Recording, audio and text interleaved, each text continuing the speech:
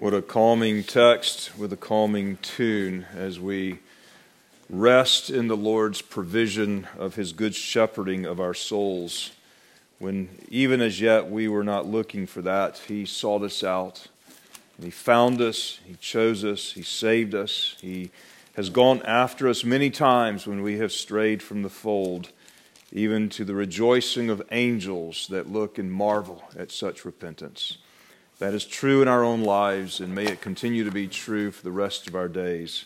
As we come to the end of Ephesians, I'll begin reading at verse 10 of chapter 6, as we now think about the last portion of this epistle that was written about the church so that we might know who we are and the work that God has done, is doing, and will continue to do in us for His own glory. Let's now hear the word of God.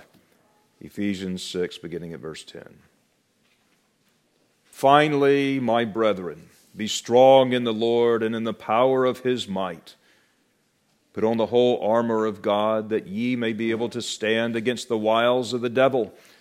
For we do not wrestle against flesh and blood, but against principalities, against powers, against the rulers of darkness of this age, against spiritual hosts of wickedness in heavenly places. Therefore, take up the whole armor of God, that you may be able to withstand in the evil day, and having done all, to stand. Stand therefore, having girded your waist with truth, having put on the breastplate of righteousness, and having shod your feet with the preparation of the gospel of peace. Above all, taking the shield of faith, with which you will be able to quench all the fiery darts of the wicked one. And take the helmet of salvation and the sword of the Spirit, which is the word of God, praying always with all prayer and supplication in the Spirit, being watchful to this end, with all perseverance and supplication for all the saints, and for me, that utterance may be given to me, that I may open my mouth boldly to make known the mystery of the gospel, for which I am an ambassador in chains, that in it I may speak boldly as I ought to speak. But that you also may know my affairs and how I am doing, Tychicus, a beloved brother and faithful minister in the Lord, will make all things known to you, whom I have sent to you for this very purpose, that you may know our affairs, and that he may comfort your hearts. Peace to the brethren, and love with faith from God the Father and the Lord Jesus Christ. Grace be with all those who love our Lord Jesus Christ in sincerity. Amen. Our gracious Father, as we attend to the Word now, we pray that the Spirit would inflame in our ears and in our eyes a reception of your glory through the preaching of the Word, and pray you would weave these things into the fabric of our hearts. From out of those hearts will come the issues of life, and may those issues be to the praise and the glory of our God the Father in Jesus Christ, filled with the Spirit. We ask now that your Spirit would attend to the preaching, so that you would apply these things to our lives individually, and to our families, and to our children, and to this church corporately. All to the praise of the glory of your grace in Christ Jesus, we pray. Amen. You may be seated.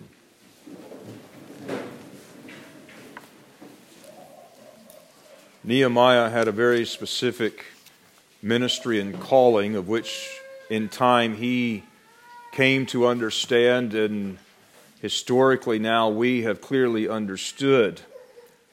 As he returned to Jerusalem to rebuild the city walls, he immediately ran into opposition. He faced threats, heckles, and the enemies who did not want to see the city walls rebuilt. But that was his ministry. That's what God called him to do. Sanballat and Tobiah were two men that we know by name who opposed the Lord's work. It came to such a point of threat and danger that Nehemiah had to set armed guards around the builders. But the one thing he did not do is he did not stop building the wall. He continued until his ministry was fulfilled and God had accomplished his own purpose for his own glory through Nehemiah and the saints gathered around him at that time. This was the Lord's work, and yet it was strongly opposed. Wherever God is at work in building up his kingdom, the enemy will oppose it and attempt to destroy what God is doing. Expect it. Paul would soon find this out in greater measure as he went to Ephesus, the very book to which he is now writing back to this church from prison. Paul spent a significant amount of time in this city and with the churches there, a couple of years even, and more so and longer than other times that he spent in most other places. And he also had what we read as some of the most notable victories in the church of Ephesus and in that city. But soon he would learn that where God's work was working for his glory in such a city as Ephesus, the spiritual realm would be energized to stand against it. You might remember that this is the time in which Paul was ministering with great power so that even handkerchiefs were brought so that they might touch Paul and their relatives would be healed. That magicians who worshipped the dark forces were converted in such droves that they then repented to the open extent that they were burning their sorcerer books in the open square. This was a tremendously powerful spiritual work of the Spirit of God, and the darkness was being pushed out by the light of the gospel and through a man named the Apostle Paul. This final section of this epistle on the church addresses the opposition and the spiritual warfare that we Christians face every day. And as he's writing this church in which Paul had so much opposition, it was probably with a real heartfelt experiential knowledge and great earnestness and passion that he was writing these final words to the church of Ephesus. We face this spiritual battle as individuals. We face it in our families. We face it in our marriages and with our children, and our children face this themselves personally, and we face it as a church corporately. But this is not something we should be surprised with, but rather something we should expect. If God is working here, the spiritual forces of darkness will try to thwart it. So that we are not merely ready for the attacks. That's not what the Apostle Paul would say. We need to be ready for that as a minimum. But we are to be proactively engaged in this battle, because we don't live in the realm of which we see these things going on a daily basis with our eyes. We do tend to neglect or forget that we are in a constant spiritual battle for the glory of God. Every application in the life of the church so far in this book requires a supernatural ability to achieve it. This epistle was written to show us what God the Father is doing through Christ in the Spirit-filled church for His glory forever, perpetually so. And the applications that we've been looking at in chapters 4 through 6 are those ways of living a new way of living the human life. It is a new humanity, recreated in the image of Christ, and so the image of God in us is being restored by the supernatural work of the Holy Spirit. And the very power that raised Christ up from the grave is the power that He has enabled us to live victoriously. And Paul says, I pray that your hearts would understand this so that you will depend upon it. And as we live out this new humanity in which we have been spiritually born, where in Christ the image of God is being restored, we come to the place where even angels look at us and how we live our lives, and they marvel at the manifold wisdom of God and what He is doing through Christ in His church for His glory forever. And all of that sounds wonderful, and it is.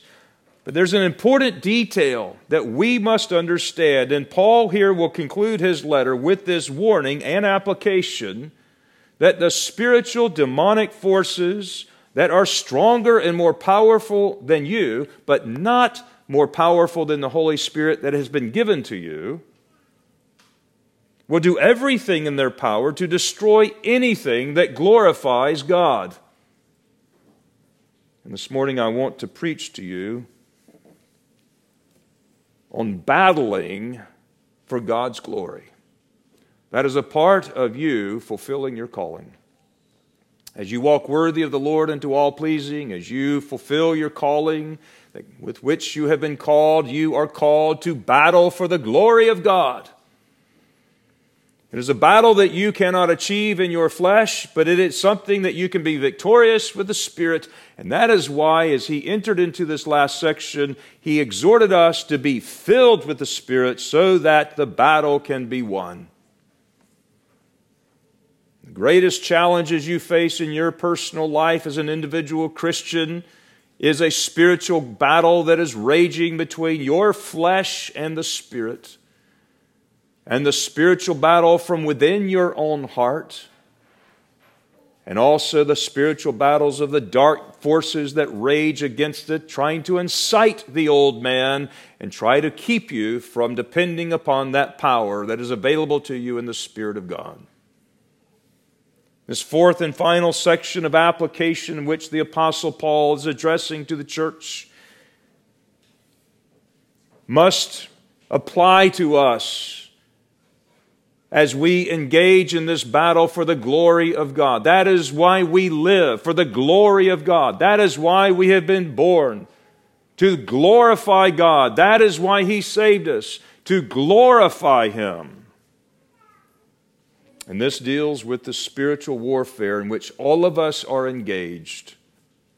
And we must recognize it, and we must be in this battle in a very strong way.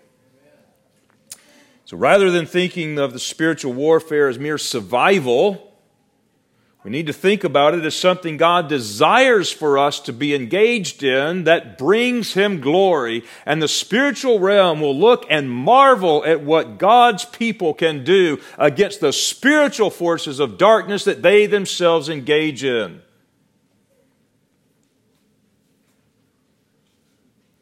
Because of what God is doing through Christ in His church for His glory, you will be an offense to dark forces that oppose God. They can't stand what's going on here. They can't stand what's going on in your marriage and in your family and with your children.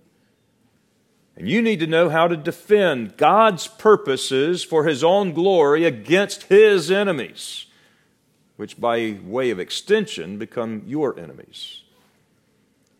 So in chapter 6, verses 10 and following, Paul concludes this epistle in preparing us for this opposition and so that we can be successful in the battle to the glory of God. Now, once I understand what's going on in the church, what God is doing through Christ here for His own glory, all of a sudden, I understand now why I will be assaulted for this. The whole church is going to be attacked. And you will be no exemption in that slaughter, or that attack, I should say. It's not a battle against flesh and blood, but it is a battle in things of which I did not recognize, or I never would have known if God had not told me. He warned His disciples of this before His crucifixion, but He says, "Greater is He that is in you than he that is in the world. But be watchful, Peter. Be watchful, Peter. Watch and pray that you enter not into temptation."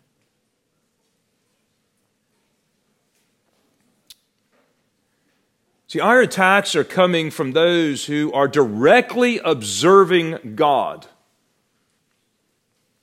And they're watching what God is doing down here through Christ in a Spirit-filled church for His glory. And 2/3 of those beings, those angelic beings, are marveling at what God is doing. But 1/3 of them who fell with Satan, these demonic angelic beings, are attacking us in order to thwart the very purposes of God Himself. It is a direct affront against God when He attacks His church. So inseparable is Christ from His church that even when the Apostle Paul, Saul at the time, was going to Damascus and he was persecuting the church, Jesus stopped him in his tracks and He says, "Saul, why are you persecuting me?" So inseparable is Christ from His church that to dishonor the church is to dishonor Christ Himself. To blaspheme the church is to blaspheme Christ Himself. And to wage a war against the church is a direct affront to Christ Himself. And that is the purpose. That is the purpose. And because the spiritual warfare in which we are now engaged in is a war between spirits. And this happens in the life of every believer, and it happens in the life of every church, every congregation. And we, the Apostle Paul says, you now are engaged in this spiritual battle, and what we wrestle with is not really flesh and blood at all. It's against these personal, malignant, malicious, diabolical antagonists for the very purposes of God, that stand against His purposes, that stand against His glory. And see, as we live for the glory of God, you're going to be attacked at the very place in which that glory is manifest. Now, there's a proper humility to this that we all need to engage in, that we all need to have a sober mind when we think about these matters. You are wrestling with fallen spirits that are far stronger than you are. But it is not because you yourself are so significant that they decide to pick up the battle against you. None of us are that significant. It's not us individually that He even cares about, but it's the cause for which we stand that is significant. It's the cause of what is going on here. About a month ago, we remembered a particular anniversary in the life of our country. It was I believe it was the 21st anniversary of what we refer to now as by 3 numbers, 9/11. And as soon as I say that, you know what I'm talking about. On September 11th, 21 years ago, the World Trade Center and the Pentagon were specific targets of our enemy against this country. And those attacks and those targets wasn't about the individuals who happened to be working in the Pentagon or those who happened to be working in the World Trade Center. No, it wasn't about the individuals. They could care less about the people's names or who they were there. It was what the buildings represented. It was the cause that they were trying to destroy. The financial and the military powers represented in these targets symbolize the American institution and what we stand for. Those targets were, in fact, symbols of our country as Americans, of our story, of our narrative, right? Worldview students? Story and symbol. And so they were going after the symbols. They were trying to take down those symbolic targets that will cripple the cause. They were going after the cause. And that's why a believer like you and me are a target. Because if you can get a believer to say wrong things or to respond in ways or to treat other people discourteously or to bring a reproach on the institution of Christ, you've crippled the cause. You detract from the glory of God. If you deface the institution or you distort its picture, you affront the very cause for which it stands. And every individual Christian is an ambassador for Jesus Christ, renewed in His image, and you are an image that bears the cause. You represent the cause.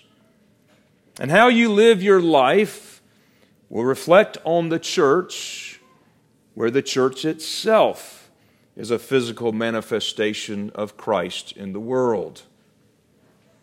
And each one of us individually and all of us collectively, as the church, will live in such a way that will either contribute to the glory of God or it will detract from the glory of God. And the enemy knows if he can get us to live in a certain way or to think a certain way or to do a certain thing, that will detract from and not contribute to the cause for God's glory. And that's really what he's after. He's after the cause.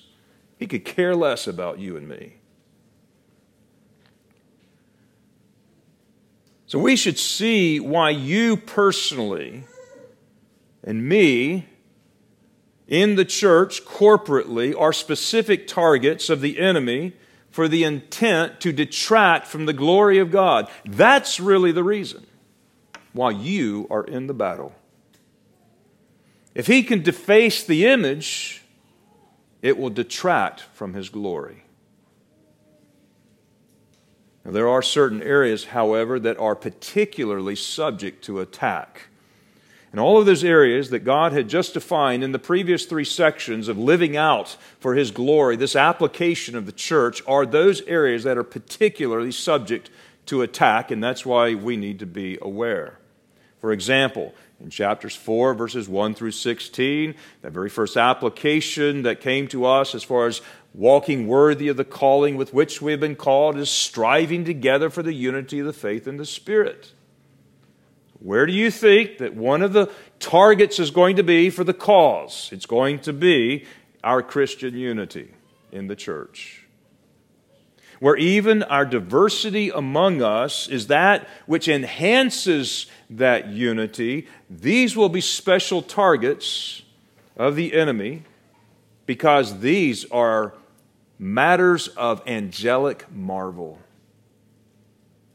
Where the Spirit of God has given us power to be of angelic marvel in a supernatural way, that will also be the subject and the target of a supernatural battle that will take affront and be attacked on those very supernatural points. The enemy will often attack the very symbols of our unity. You think about that for a moment. What are our symbols of our unity? Give me one of them. What's that? The Lord's table. Give me another one. You're on the right track. Yes, baptism. Right? 2 symbols of our unity are baptism and the Lord's table. And yet the enemy will take those symbols and he will go right after baptism and the Lord's Supper to bring division, to be able to stand against the cause for God's glory. Think about how many churches are divided over the issue of baptism today. Either the mode of baptism, who gets baptized, or the way you get baptized, or all of the little details about baptism. You think about how the enemy has detracted from the glory of God in the way that we fuss over baptism. What about the Lord's table? You think about it in the same way. Oftentimes we come to the table not in union and communion, but divided and schismatic, and how the enemy can bring these things to bear upon our minds. But what he is doing is he is attacking the cause for which brings God the glory. Oftentimes he attacks, in that section again, the leaders of the church, because these are gifts that he has given to bring the church into unity. And leaders, and particularly ministers of the gospel, will be specific attacks of the enemy to try to get them to fall in order to detract from the glory of God, and that will also affect the unity of the church. Or even a different tactic where he actually takes the gifts of God and he then brings distortion in the body of Christ in serving in their ministry, like the Corinthians had issue in 1 Corinthians 12 and 14. Or he can create disunity with false narratives and opinions that get propagated with the body. That's the area that we addressed when it's called heresy. Now, all of these were addressed in that first section of application, but know that that's going to be a particular target for the enemy, and that's why we need to pray for the unity of the church and against those malicious, malignant, diabolical forces that would seek to destroy that unity. Secondly, in that second section that we picked up in chapter 4:17 that carried us all the way through chapter 5:17 was our holiness. We are called to live in contrast to the world, but that is a particular area of interest for the enemy to target. Because if he can minimize our contrast with the world, that will diminish the glory of God through His church, which we are called to be a reflection of His glory into this world. He will go after our character. He will go after our children's character. He will attempt to get us to compromise with truth. The way that we talk with each other, the way we talk about each other. All of this is a way in which the enemy can attempt to get us, the church, to lose the savor of the saltiness of which we are to be the salt of the world. In fact, in the old days when they would get salt, it was oftentimes mined out of particular salt mines, and the way a salt loses its savor is not by losing its molecular composition of NaCl, but it is really the way in which other things get added to the salt, such as white gypsum or limestone or something that is not a pure salt, so it doesn't really taste as salty because of the impurities that are mixed with it. And as it begins to lose its savor because of the mixture of something else, it's no longer good for the purpose of which it was given, and so it's just you just throw it out to be trampled underfoot by men. And that's the idea. If he can sow the seeds of the worldliness and worldly desires and entertainment and idolatry and materialism into the church where we lose our savor, we become less effective. God's glory is diminished. We are called to be the light of the world, a light not to be diminished, but a light that is meant to drive out the darkness and expose the deeds of the darkness. But this will be a particular focus for the enemy to attack. A third area that he will attack is our responsiveness to one another. And this was the next section that began with submitting yourselves one to another, and then narrowly it goes on to describe the 6 applications of how we are to respond one to another. For instance, in your marriage will be a particular target for the enemy. Your Christian marriage. Now, there's a lot of trouble today in the church and in its members' homes and in their marriages, broadly speaking. Church history proves that this has always been the case, that there will be a target of the enemy on your marriage and home life.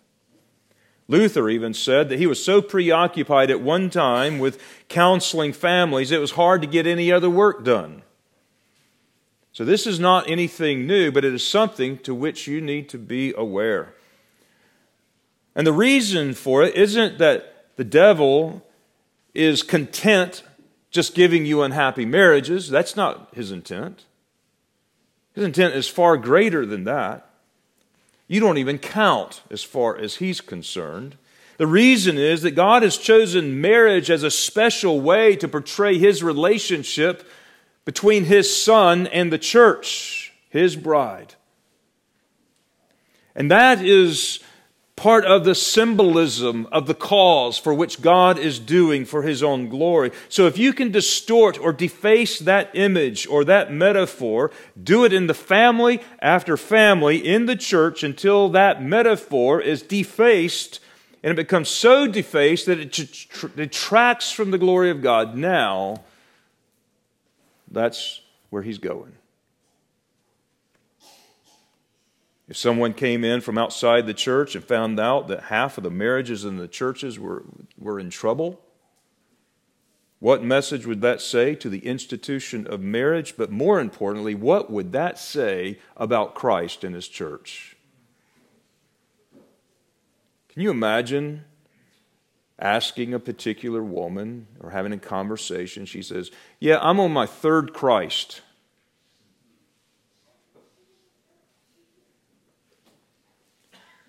But if marriages are strong and they endure and spouses grow through the problems by the grace of God, with the gospel of God, with the forgiveness of God, with the repentance toward God, that would show something about the ability and the power of God and His ability to change people and transform their lives and their marriages to His glory in the church forever.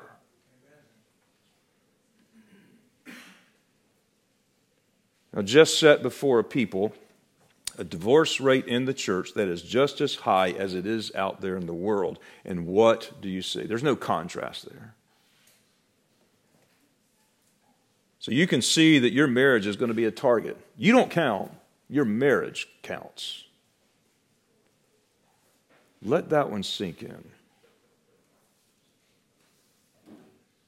You don't count, but your marriage does, as far as the enemy is concerned. You're as nameless and pointless as the people who went down in the World Trade Center, as far as the enemy is concerned. You are as unimportant in the eye of the enemy as they were. But the enemy is attacking the cause. He is going to try to bring your home down.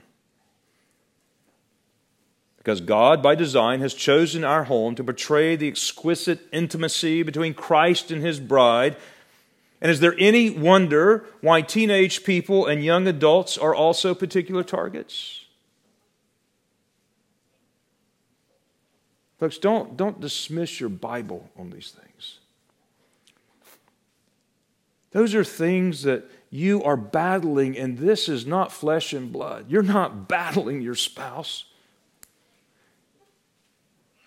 You're battling something behind and more powerful. The spirits that are behind those things.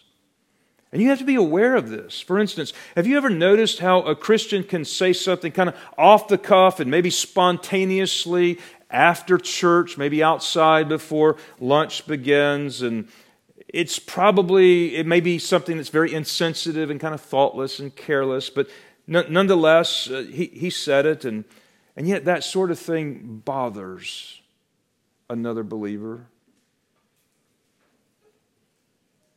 And for the next 6 months, that comment will be churned over in that person's mind until finally, 6 months later, after the little comment carelessly spoken that has brewed in the mind of the hearer, erupts between these two Christians. And how do you explain that? How do you explain that? The Bible explains that those comments and that churning is satanically energized. That's how you explain that. They are replayed, they're brought up again and again to the memory. And not saying that your memory can't do that on its own, but these kinds of things are that which the enemy loves to play. I've always said that some of the greatest playground for the enemy is in your mind. He loves to play in the playground of your mind if you but allow him. And are you aware of how often those things are going on? And in fact, the Bible tells us in this very epistle that you are not to let the sun go down on your wrath. If you do, you allow the enemy to get his foot in the door. And then he wedges his way into your life, and pretty soon bitterness can sit in such a way that you don't recognize it, in such a way that your heart becomes bitter and angry, and to the place where your personality can change over this. Because in your mind, the enemy is having a heyday. That's why in 2 Corinthians 10:4 it says, "For the weapons of our warfare are not carnal, but mighty through God to the pulling down of strongholds." Pulling down of what strongholds? Casting down imaginations and every high thing that exalteth itself against the knowledge of God, and bringing into captivity every thought to the obedience of Christ. Up here, right up here in your mind. That's the devil's playground, if you but let him. Anyone who's been in this church for any length of time can look back and see special times of spiritual assault here. Times of special vulnerability and uncommon pressures. And when you're in the ministry long enough, you get into a season like that, and your eyes are open to what's going on. Oh, this is demonic. This has the signature of the enemy in our own camp here. It's like a fingerprint that the criminal detectives are going through, and they're getting the fingerprints, and they're looking and comparing, and they're, oh, I see that this is the enemy. He's been at this for a long time. And the fingerprints are all over the place here. And when you see things that get a little crazy or a little weird, or particular battles that begin to flare up in an unusual way, or a lot of narratives that are getting distorted, or false gossip going around, the enemy is having a playground. We have to understand his footprint, his fingerprint, his signature in our midst so that we understand what's going on.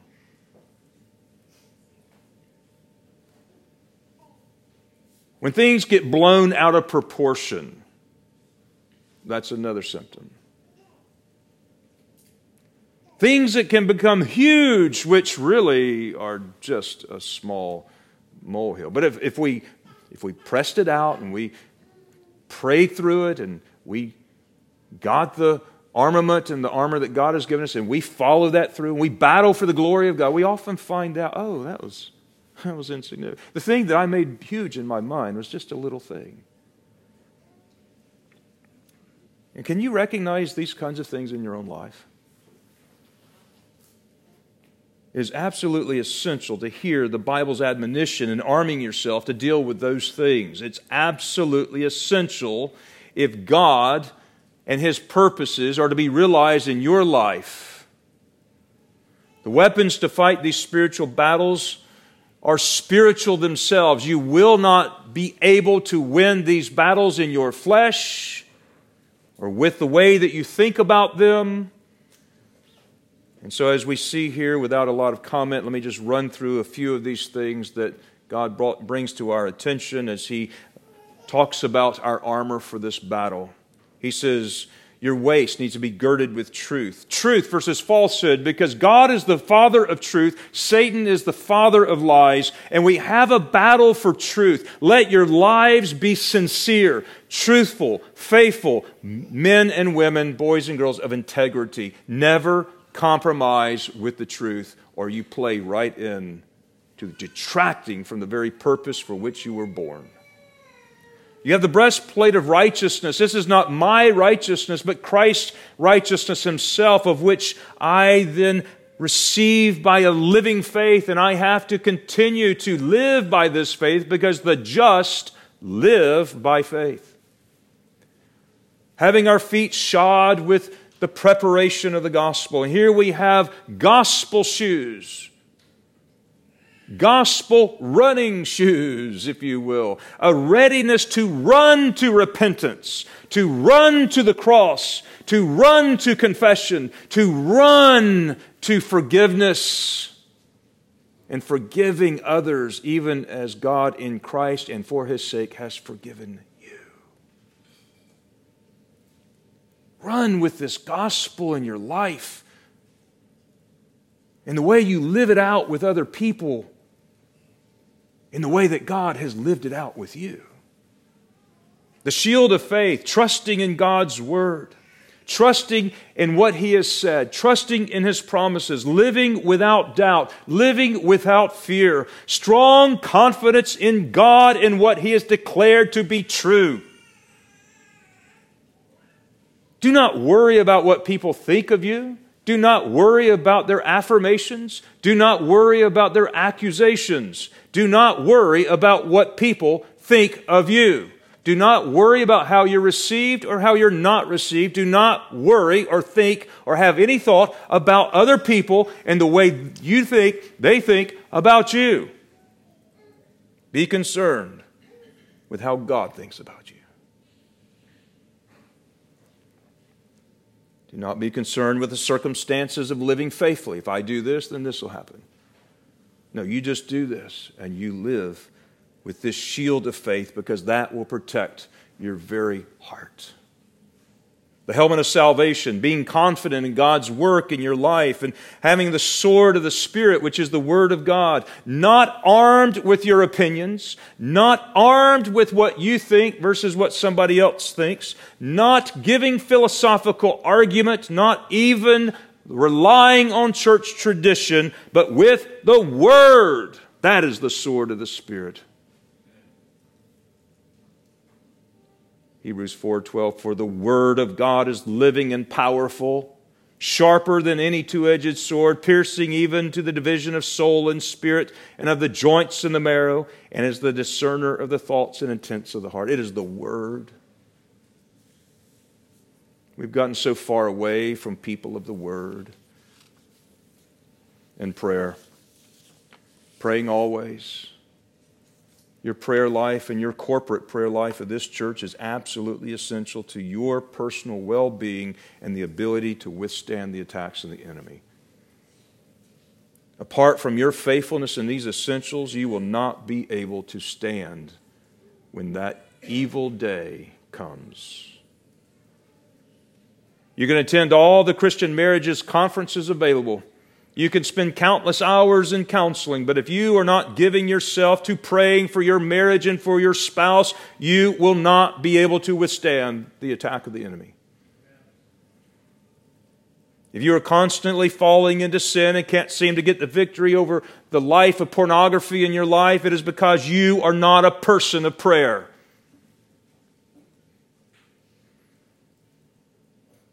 If you are looking at people critically and have a difficult time controlling your tongue, you are a person that does not pray for other people with a spirit of gratitude and thanksgiving for God's grace and mercy in your own life.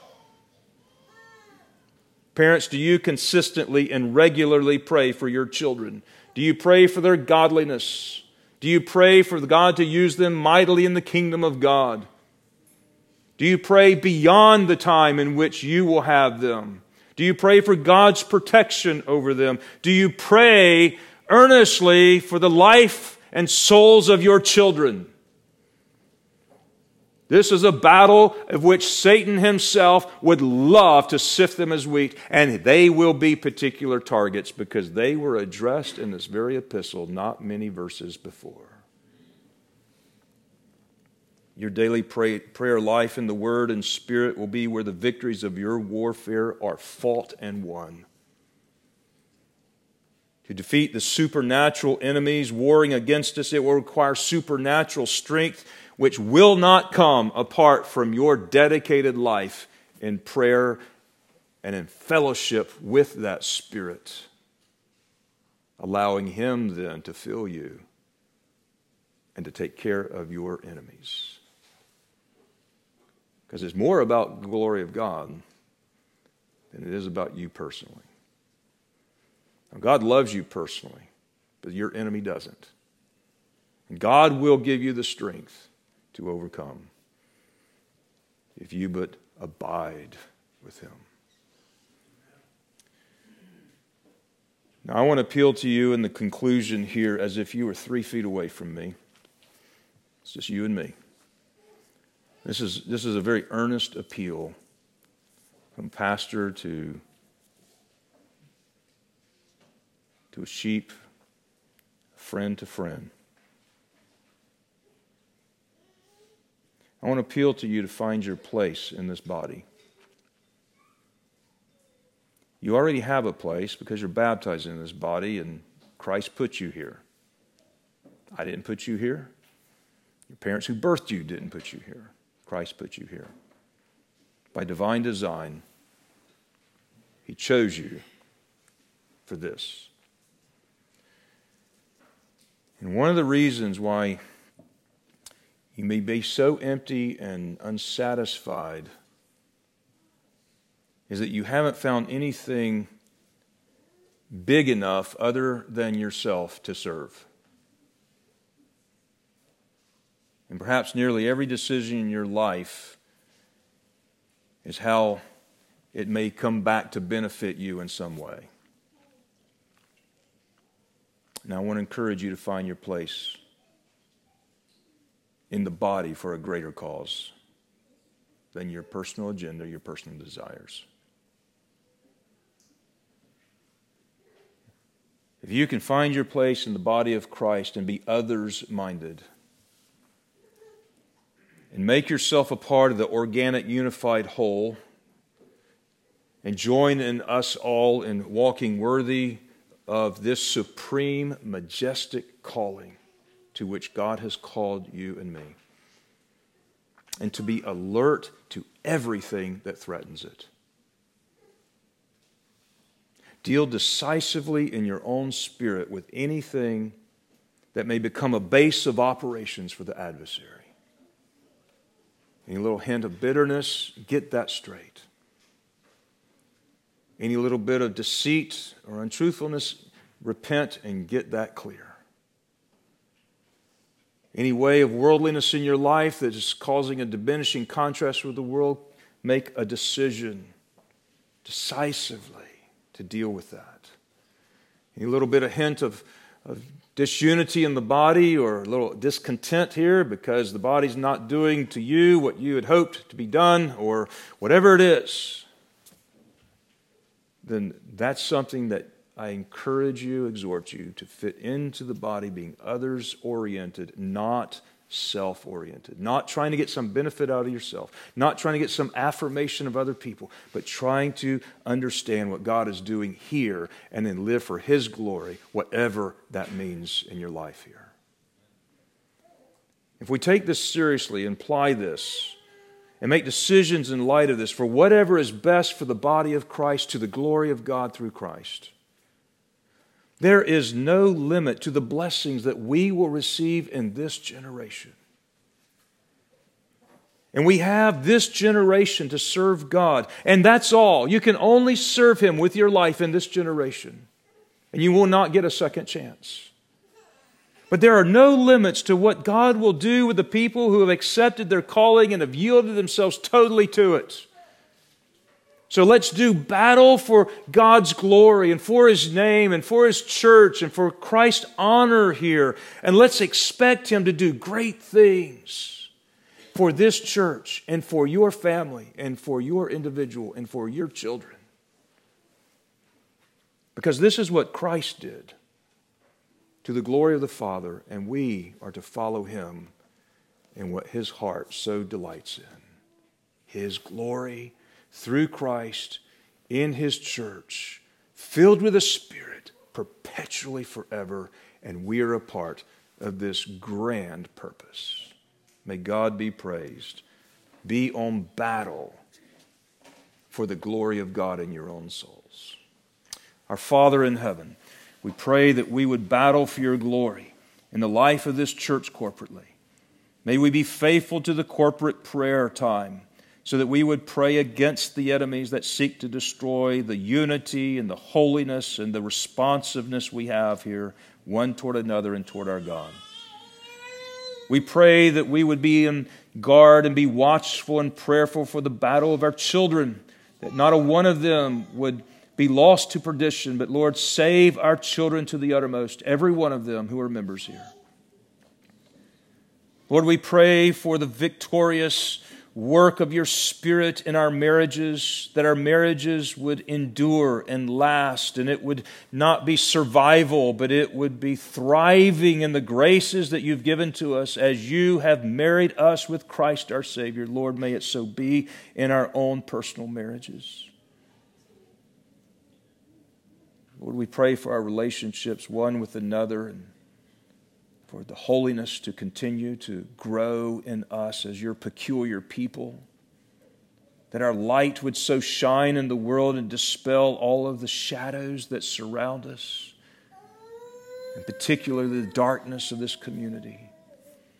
And Lord, we pray that you would be honored and glorified in doing a great work here for your great name's sake, not for ours. And we pray that you would give us the victory in Christ, filling us with the Spirit. As we are filled with Him, we ask that you would fill us new and fresh this hour. And we pray this in Jesus' name and for His sake and for His and the Father's glory. Amen.